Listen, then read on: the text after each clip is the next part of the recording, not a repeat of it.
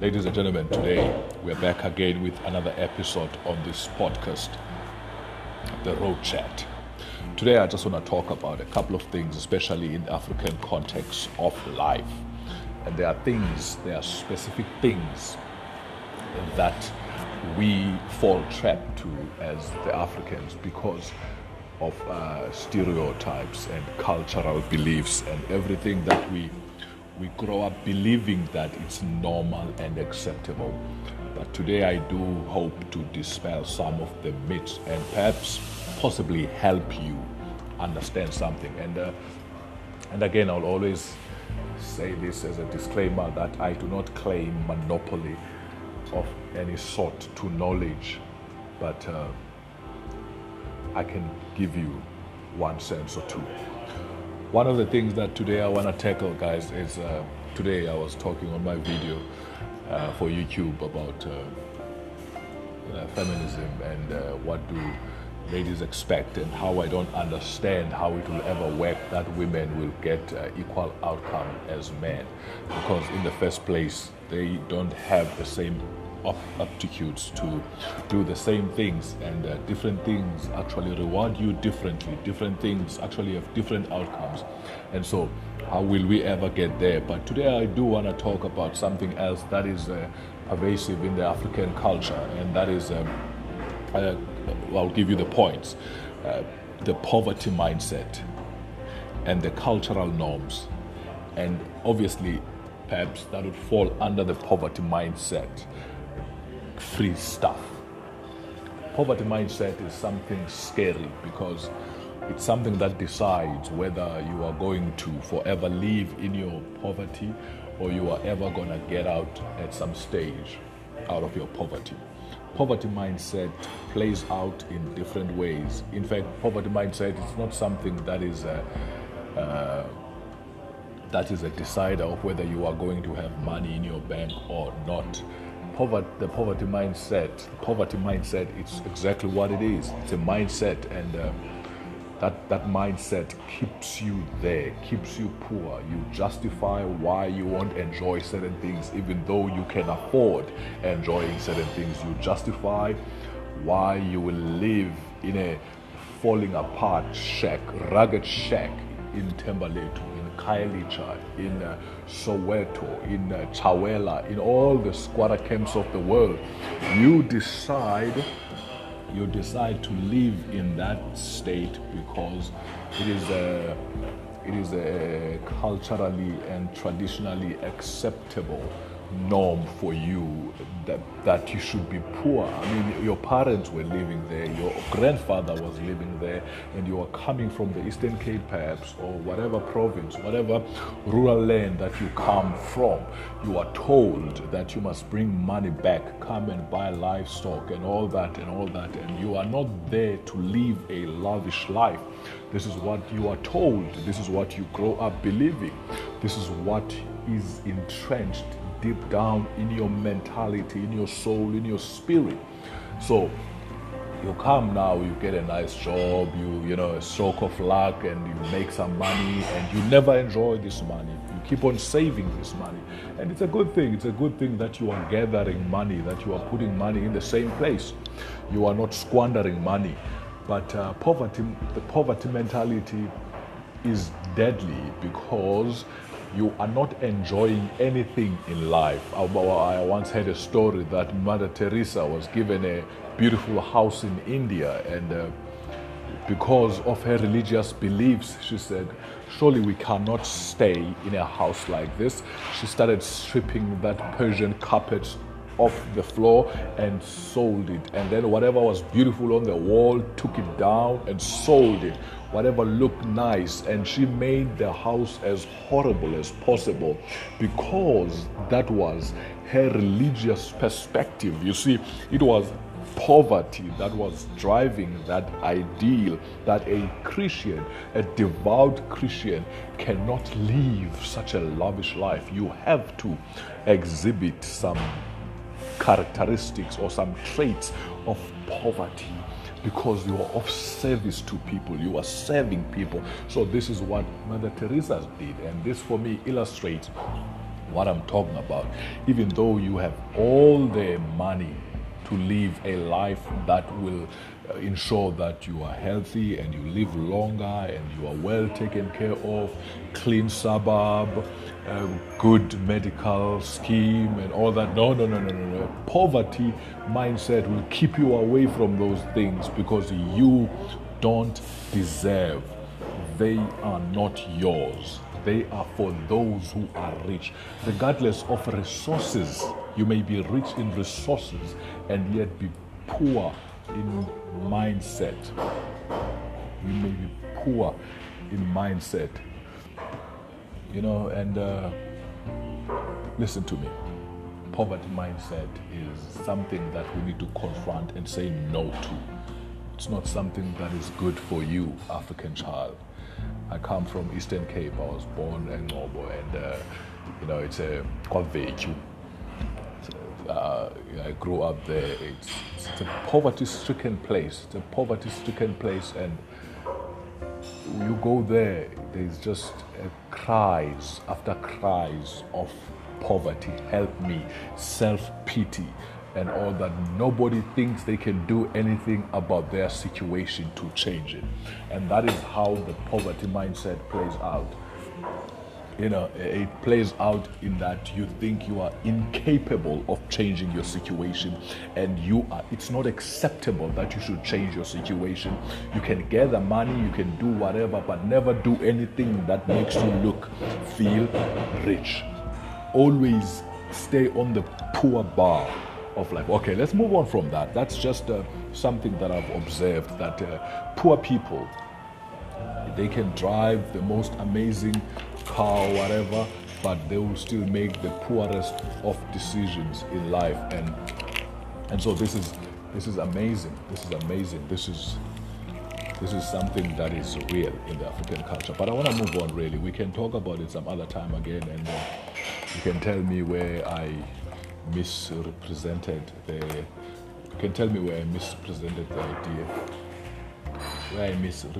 idea of black people wanting to stay poor. Anyway, I want to move on and talk about the cultural norms.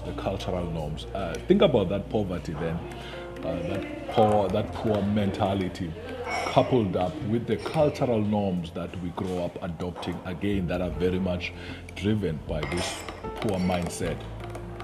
Like, for instance, the idea of cohabitation. Think about cohabitation. I don't even want to talk about the fact that you can kidnap a woman and then make her your wife. These are ungodly and these are barbaric behavior, character traits that are cultural. These things are cultural, and you look at humanity at large, you realize that this is not the way of all of human beings. These are just things that are entrenched in a specific culture, and that's already a red flag for me, because if it's just a culture, wait a minute. If it's just a culture, then you can have your own culture. Then you can adopt whatever culture that you like.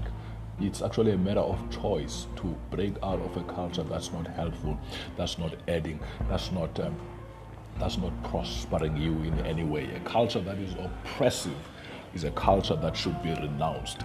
And these cultures are quick to renounce, though, because if you do anything differently, if you suggest anything differently, they are quick to say you are not one of us, as if they have anything to offer. It's time we wake up and say, it's beautiful to be Umxhosa. It's beautiful to be a black South African. It's beautiful. But some of the South African traditions and cultural behaviors ought to be judged because they are not good for you. So these are cultural norms. The idea of cohabitation, that it's acceptable that you can take somebody's girl, somebody's daughter, and stay with them, and have children with them, and then maybe if you see another one, move on. But there is no pressure that you should marry this girl, even though you live with her. This notion of cohabitation, this is what has produced fatherless generations, kids running around on the streets, no parents, no fathers involved. Where there is no father figure, there is just hell dancing in that doorstep, especially if those kids are male. And in fact, even if those kids are girls, because girls, they need their father to say, I love you every now and then, or otherwise they will be quick to look for boys that will say, I love you. This is a necessity in a woman's heart. They want love from male. And the suitable male then to start loving their daughters is men who are present fathers. Now, I'm not talking about pedophiles and all these opportunistic predators. No, I'm talking about men that will stand guard and protect family. But cohabitation makes this difficult because this guy is not married to you, and so this guy is justified and free in his mind to have other relationships outside because he is not morally conflicted. He is not morally condemned or convicted when he gets involved in these relationships because he's not married to you, because he is just shacking up with you. Young lady, these are cultural norms that I think we have to show a degree and a level of outrage against in the age of gender-based violence, and you still have women that avail themselves to men who violate their trust, knowing that they will never marry them, but they get involved with them and even take them so far that they have kids with them. And listen to me, this is a cultural norm that needs to be judged and condemned and kicked against. It's not worth it. It's killing you. You are producing all these kids that are beggars, asking for free things, asking for people. They're asking for 2 rents on this because there is no father to. The first privilege that a child can have is 2 parents. 2 parents is a privilege for a child. 2 parents is a privilege for a child. But cohabitation robs the child that privilege. And it's not only cohabitation, really, it's sleeping together, fornication. These unprotected fornications that take place every day in South Africa, taverns, all these things, they happen in the most unlikely places. Sex has been taken so lightly and so cheap that it happens on street corners in our country. It happens everywhere where people are together. It's like these are animalistic instincts that we have rejoiced and celebrated over the years in the course of the decline of our culture. Now they have become cultural norms. Any scream, any outrage, any kick against it, it's actually offensive to the people of South Africa. So that's something that also we need to check. You need to check yourselves right there, ladies. You can say no. You hold the power to say no. And no is the shortest word and yet the loudest in echo. No. Say no to cohabitation. Say no to fornication. Say no to shacking up. Say no to all these opportunistic men that seeks to just taste you and then move and tag along and look for another one. You are not an object to conquer, but men do look at women as sexual objects to conquer. You must know this, and then you must be aware, and then you must run away from it. I want to move on quickly as I bring this to a close. Free stuff. In life you are going to encounter very loving people, very kind people that are going to help you beyond your wildest dream, beyond your imaginations. You're going to be like, what did I do to deserve this kind of blessing? And these people will be nice to you. But that should not create a mindset of expectation and entitlement. That should not make you now think that you can demand and you deserve these things from people. People will help you where they can, but don't bet your life on that. Don't bet your life on that. Do try hard. Do hustle. Do try and figure out ways of getting ahead in life. The government gets us right here. Gets us in this one. Because the government gives you free grant. They give you free everything. And then they promise at least to give you free everything, but all they do is give you grant and handouts when it's close to elections. But they are actually creating a person who's going to depend on the social welfare system, a person who's never going to have a drive, a person who's going to live from a place of land hopelessness, somebody that never actually looks for a way to get ahead, that never looks for a way to get ahead in life on their own accord.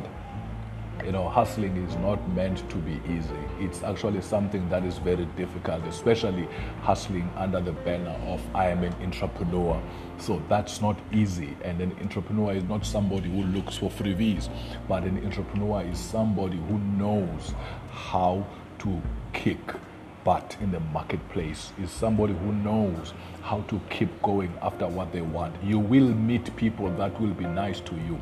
You will attract people that will contribute to your journey, but let it be only that. Let it be only that they are contributing to your journey. Don't let it be that they are actually funding and sustaining you without you adding any value in their lives. So the freebies idea is actually something that springs from this land hopelessness, wanting nothing in life, poverty mindset, and now the cultural norm is that they must give it to me. They must give it to me. It must come to me. A tsunami just hits all of a sudden. Where are the forms so we can apply for something for free? It's always about applying to the government. What are we? Are we a socialist state or a communist state or what? Where is your capitalistic instincts, man? Be a capitalist. Look for ways to capitalize in the ever-changing economy of our world. There are opportunities out there for you. There are opportunities out there for you. Don't stop. Don't stop and think that somebody should come to your rescue. This is the Street Chat with Apiu and Revu. Until next time, munch on that.